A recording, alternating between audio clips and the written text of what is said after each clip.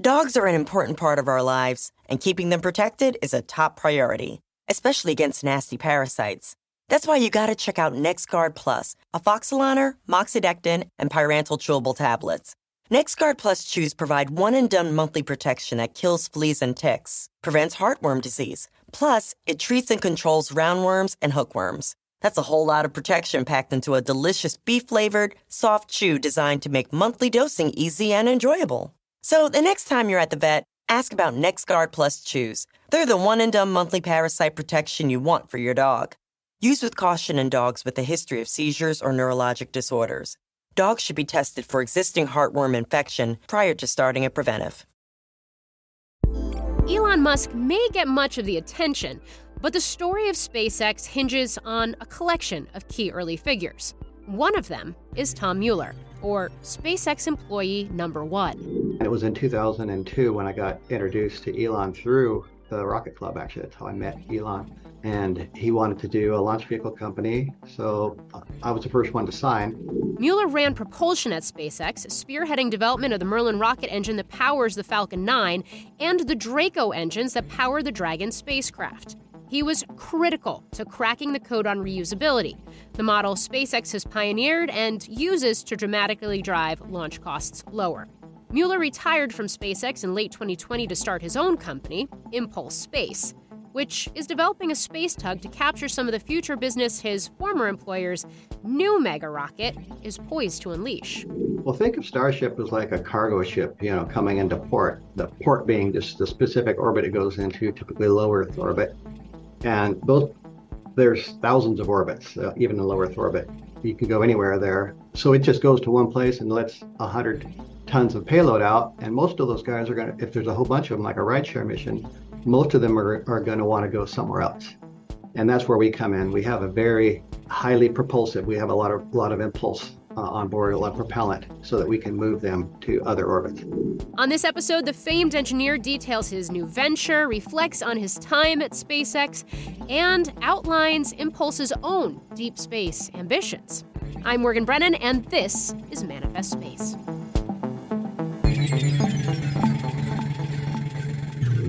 Talk to me about Impulse Space and the startup and what you're doing. Yeah, well, after I left SpaceX in 2020, I decided where the business is really at is in space. The whole point of SpaceX is to move payloads into space. And with Starship coming online, able to take 100 tons at a time, I realized there's going to be a huge opportunity for moving things around in space. So I started Impulse, which builds spacecraft, sort of like tugs in space, that can move cargo to different orbits. We incorporated it, in mid 21, so we're almost 2 years old. And how far, or how close, I should say, are you to having spacecraft in orbit? We're building our flight spacecraft right now. We did all the tests on a prototype spacecraft and it passed, and now we're building the flight one, and it's going to launch on a Falcon 9 out of Vandenberg here on the West Coast in October. So you're moving very quickly. Yes, it's getting really crazy here. How are you able to move so quickly? Small team of very, very seasoned employees and motivated, and just the SpaceX basically way of doing things. Yeah, makes sense. So when I think about space tugs, I think about maybe some of the other companies that are out there in this market, like a Momentus, for example. How do you compare? We're chemical propulsion, so we have higher thrust, which means things happen faster. They're kind of electric propulsion, so they're very low thrust. It takes a long time to move. People are in a hurry in space typically to start getting revenue. And also, if you're some orbits, you're passing through the radiation belts, and if you hang out there a long time, it tends to fry your avionics. So I think chemical is the right place for us to start, but certainly electric has its place, definitely. Yeah. How big is this market, do you think? Or do we even know yet? There's predictions. The one we have is like 8 billion by the end of the decade. But I think that's conservative. I think that Starship's really going to change the paradigm. Yeah. We talk about Starship a lot on this podcast. I'd imagine you're probably watching that launch pretty closely. Absolutely. I When you feel like say, I had something to do with Starship. yeah, and I want to talk to you about that. But I guess just a little bit more first on impulse space specifically. When you do talk about Starship potentially changing the paradigm and opening this market up in a bigger, broader way, how are you thinking of those possibilities? Well, think of Starship as like a cargo ship, coming into port. The port being just the specific orbit it goes into, typically low Earth orbit. And those there's thousands of orbits, even in low Earth orbit. Um, I mean, you could go anywhere there. And so it just goes to one place and lets 100 tons of payload out. And most of those guys are going to, if there's a whole bunch of them, like a rideshare mission, most of them are going to want to go somewhere else. And that's where we come in. We have a very highly propulsive, we have a lot of impulse on board, a lot of propellant, so that we can move them to other orbits. And so as we do see more things, and I really, you just said thousands of orbits, but as we do see the commercialization of low Earth orbit, for example, and we do see more types of spacecraft, both much smaller than we've seen historically and also much bigger when you start thinking about things like commercial space stations. Um, I guess what does that mean in terms of how big or how large your spacecraft are going to be to be able to service all of this? Right now, it's been for a while. It's been small spacecraft. I think they're starting to get bigger, like even like the Starlinks now are much bigger because they're going to start going on Starship, the version 2. Um, I think when you do a LEO constellation with a whole bunch of satellites, they can be pretty small. But when you go to geosynchronous orbit, way out there where you're always at the same spot in the sky, like where you'd point your direct TV dish, um, that those will probably tend to be bigger because there's Got it. only so many spots there, so you want to put as much bandwidth as possible there. How many spacecraft do you think, or how many space tugs do you think you're gonna have in orbit after you get this first one up in October? Um, when I get that asked that question, I usually just say we should be like SpaceX and Tesla early days. We can't make them fast enough. We can sell them faster than we can make them. And that's, I think, after we launch the first one, that could happen. Are you already talking to interested parties and customers? Oh, absolutely. Yeah. A lot of interest in Mira. Okay, we're on Transporter 9, which is the Falcon 9 going here in October. We're also on 11 and 12 next year and looking to start booking further out. And we've got lots of potential customers we're talking to on those booked flights. Very cool. Now, I know you also recently announced that you're partnering with Relativity for the first ever commercial landing on Mars as well. Yeah. You're looking to beat SpaceX to that. It might be a race. Yeah. So you have a vision that involves Mars as well. I do. I mean, I'm more about the moon, but certainly Relativity is all about Mars. And they came to me and said, where we want to do this audacious mission for the first flight of their new vehicle, the Terran-R. And they said, "Would you be willing to build the spacecraft?" And I said, "Absolutely." So that would be a perfect job for us to do something difficult that sets our standard. Very cool. And when do you think you can do this?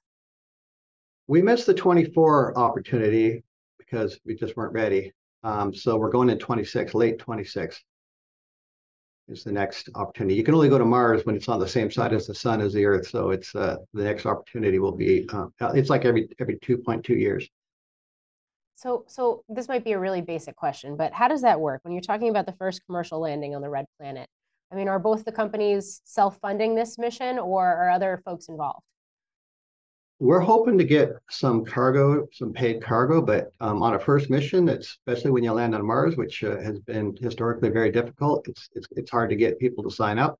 Hopefully, we can get some paid. Otherwise, yeah, we're self-funding it. Wow. And it is historically difficult. But you've done a lot of things that are historically difficult or that were said couldn't be done. So I wonder how you're gaming out the risks and those levels of difficulty now with this. Well, that's true, Morgan. My whole career, almost, or certainly my career since I started at SpaceX, has been you can't do that. So I love to hear that because we prove them wrong, and it's fulfilling. But going to Mars, where the hard part is what's called EDL, entry, descent, and landing. Remember the 7 minutes of terror? NASA has figured that out and done it many times. So we are using exactly the shapes of aeroshell, the exact same parachute and mortar, the same stuff. All the EDL we're copying or doing what NASA did because it's proven. It's just the lander that comes out of that aeroshell and lands that's pretty custom that we build. Hmm. And You also mentioned the cruise stage that gets us there. It's kind of like a Mira spacecraft that points us to Mars and gets us to hit the target there. got it. You mentioned you're more excited about the moon. Why? Well, I think it's great that Elon cares about Mars and a lot of people care about the moon, so both get serviced. But the moon has basically all the resources that we have on Earth. It has water, it has minerals, it has all kinds of chemicals that are in the shadowed craters at the poles. So I think when we start developing the space economy in low Earth orbit, and we're taking material up from the surface of Earth, it doesn't take very long where people realize it's literally 20 times easier energy wise to take it from the surface of the moon because the gravity well is so much smaller that will become a thing. So I think that's just to offload the resource use of Earth, utilizing the moon and near Earth asteroids also will become important in the future. Hmm. It almost becomes like a natural resource play. Is that the way to think about it? Absolutely, yeah. It's fascinating. So let's talk a little bit. I do want to talk a little bit about your background, your incredible background in all things propulsion and rocket science. Um, so maybe you could just take me through a little bit of your tenure at SpaceX, especially as we did see that recent Starship launch, and you did have something to do with it. Uh, sure. Well, I was at TRW, which is actually just a couple of blocks from our office here for 15 years, where I learned rocket propulsion, and I was also doing amateur rocket stuff out in the desert since 1990. And it was in 2002 when I got introduced to Elon through the Rocket Club. Actually, that's how I met Elon. And he wanted to do a launch vehicle company. So I was the first one to sign because I said yes. So I ended up being employee number one in payroll because I signed first. And we started off, um, even before we incorporated the company, we already pretty much had the Falcon 1 architecture. We're going to have a single first stage engine, about 60,000 pounds of thrust that could throw 1 ton of payload to orbit, like basically small launch, like many companies are trying to do today, small launch. So that's how we started out. I wonder what you think of the proposition of small launch versus some of these heavy lift rockets that are now under development, because it does seem like there is this market shift that's happening Yeah. after all of these other startups said, we're gonna target small launch, and oh, actually maybe the market's not quite as enticing as we thought it was. I think that the market was more enticing a few years ago, but with SpaceX doing rideshare so much cheaper than small launch. But rideshare doesn't always go where you want to go. It goes to one orbit, like this one we're going up on is going to 525 kilometers sun synchronous. Some of the guys want to go to other places. So that's where small launch comes in. But you can do rideshare for a couple $1 million, and it's gonna be like 15 to fly on a small launch. So using a space tug, we can now take them where they want to go without having to buy a whole rocket. So it has become a difficult value proposition for the small launch guys. Hmm. I guess I do want to talk to you a little bit more about propulsion and about what you're able to do in terms of designing some of these rocket engines at SpaceX that were and are unlike anything we have seen in the marketplace. Well, I think it's kind of irrefutable now that the Falcon 9 is the most reliable launch vehicle in history. It's flown more times without failure than any other rocket, and it's got 10 Merlins on it every time it flies, which is an engine that I designed and my team developed. So I'm pretty proud of it. It's just really cool. And I used to always worry, in the early days that there's going to be a failure when we flew. Don't even worry about it anymore. It's like the things just seem so reliable. Then I worked on Raptor also. I designed, which is the Starship engine, and it was actually burning hydrogen and oxygen when we first designed it. And then we kind of found out that I found out that when you're on Mars, if you have hydrogen, you can easily, almost for free, make methane with it. And there's actually 8 times the mass of methane so for every pound of hydrogen, you get 8 pounds of methane because it's a heavier molecule. So it basically was twice as efficient cost-wise to use methane as hydrogen. So I switched the engine to methane. And then I was working on power on Mars, how to make propellant to get back. So I kind of let the guys develop the Raptor engine. So it's not my baby. And I had stepped down as VP at that time. So I can't claim that I developed the Raptor, but I certainly hired and developed a team that built the Raptor that initially did it anyway.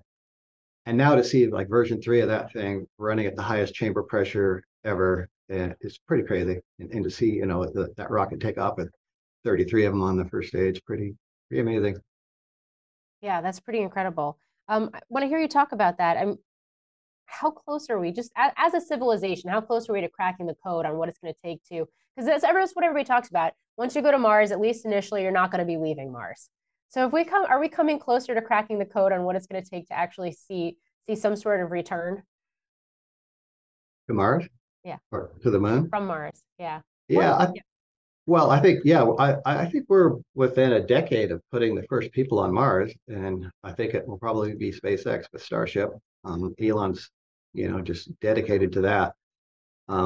And also, within hopefully by the end of this decade, we'll have people on the moon again too. So I really feel like kind of like SpaceX got the party started in this second space age, and I mean the real space age. I want this one to stay, where people are going to stay in space, not just go visit and go plant a flag.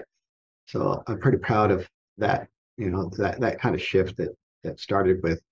I mean, other companies tried to do commercial launch vehicles and failed, but we were the first ones to be successful. And a lot of people have kind of followed the formula now. So now there's competition, and access to space is back. The number one company with access to space is back in the U.S. again. Pretty cool. Yeah. I mean, we often make the case that if it wasn't for SpaceX, we'd be begging Putin to get to our space station right now. What's your vision, long term? What do you envision this space economy becoming? I want to see manufacturing in space offloading the resource uses on the planet Earth. Like a good example is compute, especially now with AI coming on strong, crypto. It's predicted that the amount of power just to run compute by about 2045 will be equal to all the power we use right now on the planet. And it's going up exponentially. So at some point, it's going to make more sense to do compute in space, to just build giant solar fields in space and use that power and computers basically on spacecraft in space and then beam down the results. So just do your AI in space and then beam the results down to offload. I don't know when that's going to happen. I think that's way out there, but that's part of it. And just there's certain things, drugs and chemicals and materials that can only be made in microgravity. That's going to happen. And then once that starts happening in low Earth orbit, that's when I think the moon is really going to get developed, because there's water, there's perhaps billions of tons of water in ice in the poles, and with water you can make propellant. And the nice thing about that propellant, if you use hydrogen and oxygen, is it tends to burn more fuel rich, so it leaves excess oxygen when you make it, so you have oxygen to breathe for people. So it's really quite an amazing resource to have, on the moon. As I hear you talk about this longer term vision, what does it mean in terms of the longer term vision for Impulse? Space tugs right now, but years down the road, what's involved? Yeah. The space tug, like the Mira space tug that we're about to fly, I consider like our Falcon 1. We're learning to be a spacecraft company, how to navigate, how to get around in space, and how to survive the radiation environment.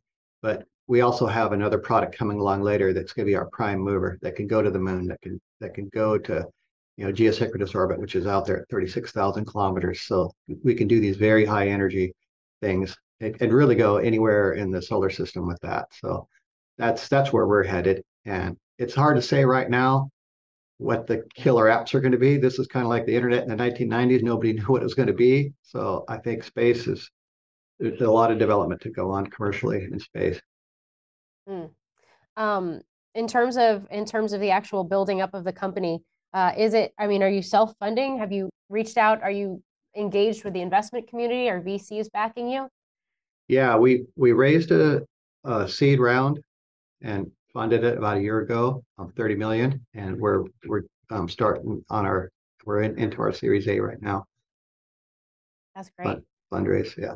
Have you found that there's been a real shift in the investment community, more excitement and more understanding and openness to investing in this sector? Well, there was a year ago. There still is, yeah, absolutely. Space is really big, but now it's like a year ago, just about anybody could get funded, and they did. There's a lot of space companies out there that are going to fail. I feel like they just didn't have the stuff. Now the investors are much more careful in picking out the ones that are more likely to be a winner.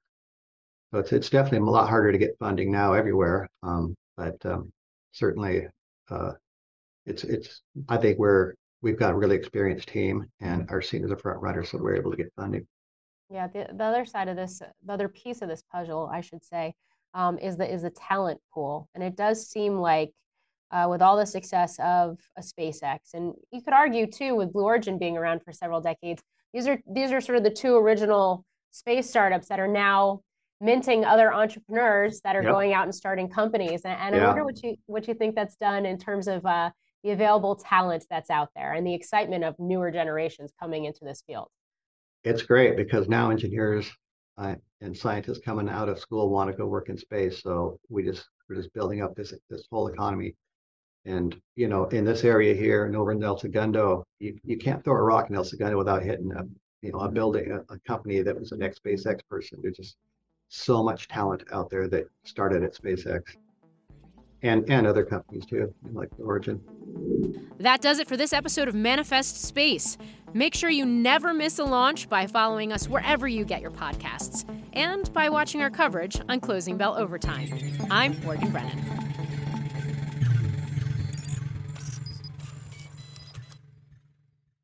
This podcast is supported by FedEx. Dear small and medium businesses, no one wants happy customers more than you do. So you need a business partner just like you. Like FedEx, who understands your passion for serving your customers because they have the same commitment towards you. That's why FedEx offers you picture proof of delivery, packageless and paperless returns, as well as weekend home delivery to 98% of the U.S. on Saturday and 50% on Sunday. See the FedEx service guide for delivery information. What's more, FedEx Ground is faster to more locations than UPS Ground. Trust FedEx for timely deliveries. See what FedEx can do for your business. Absolutely, positively FedEx.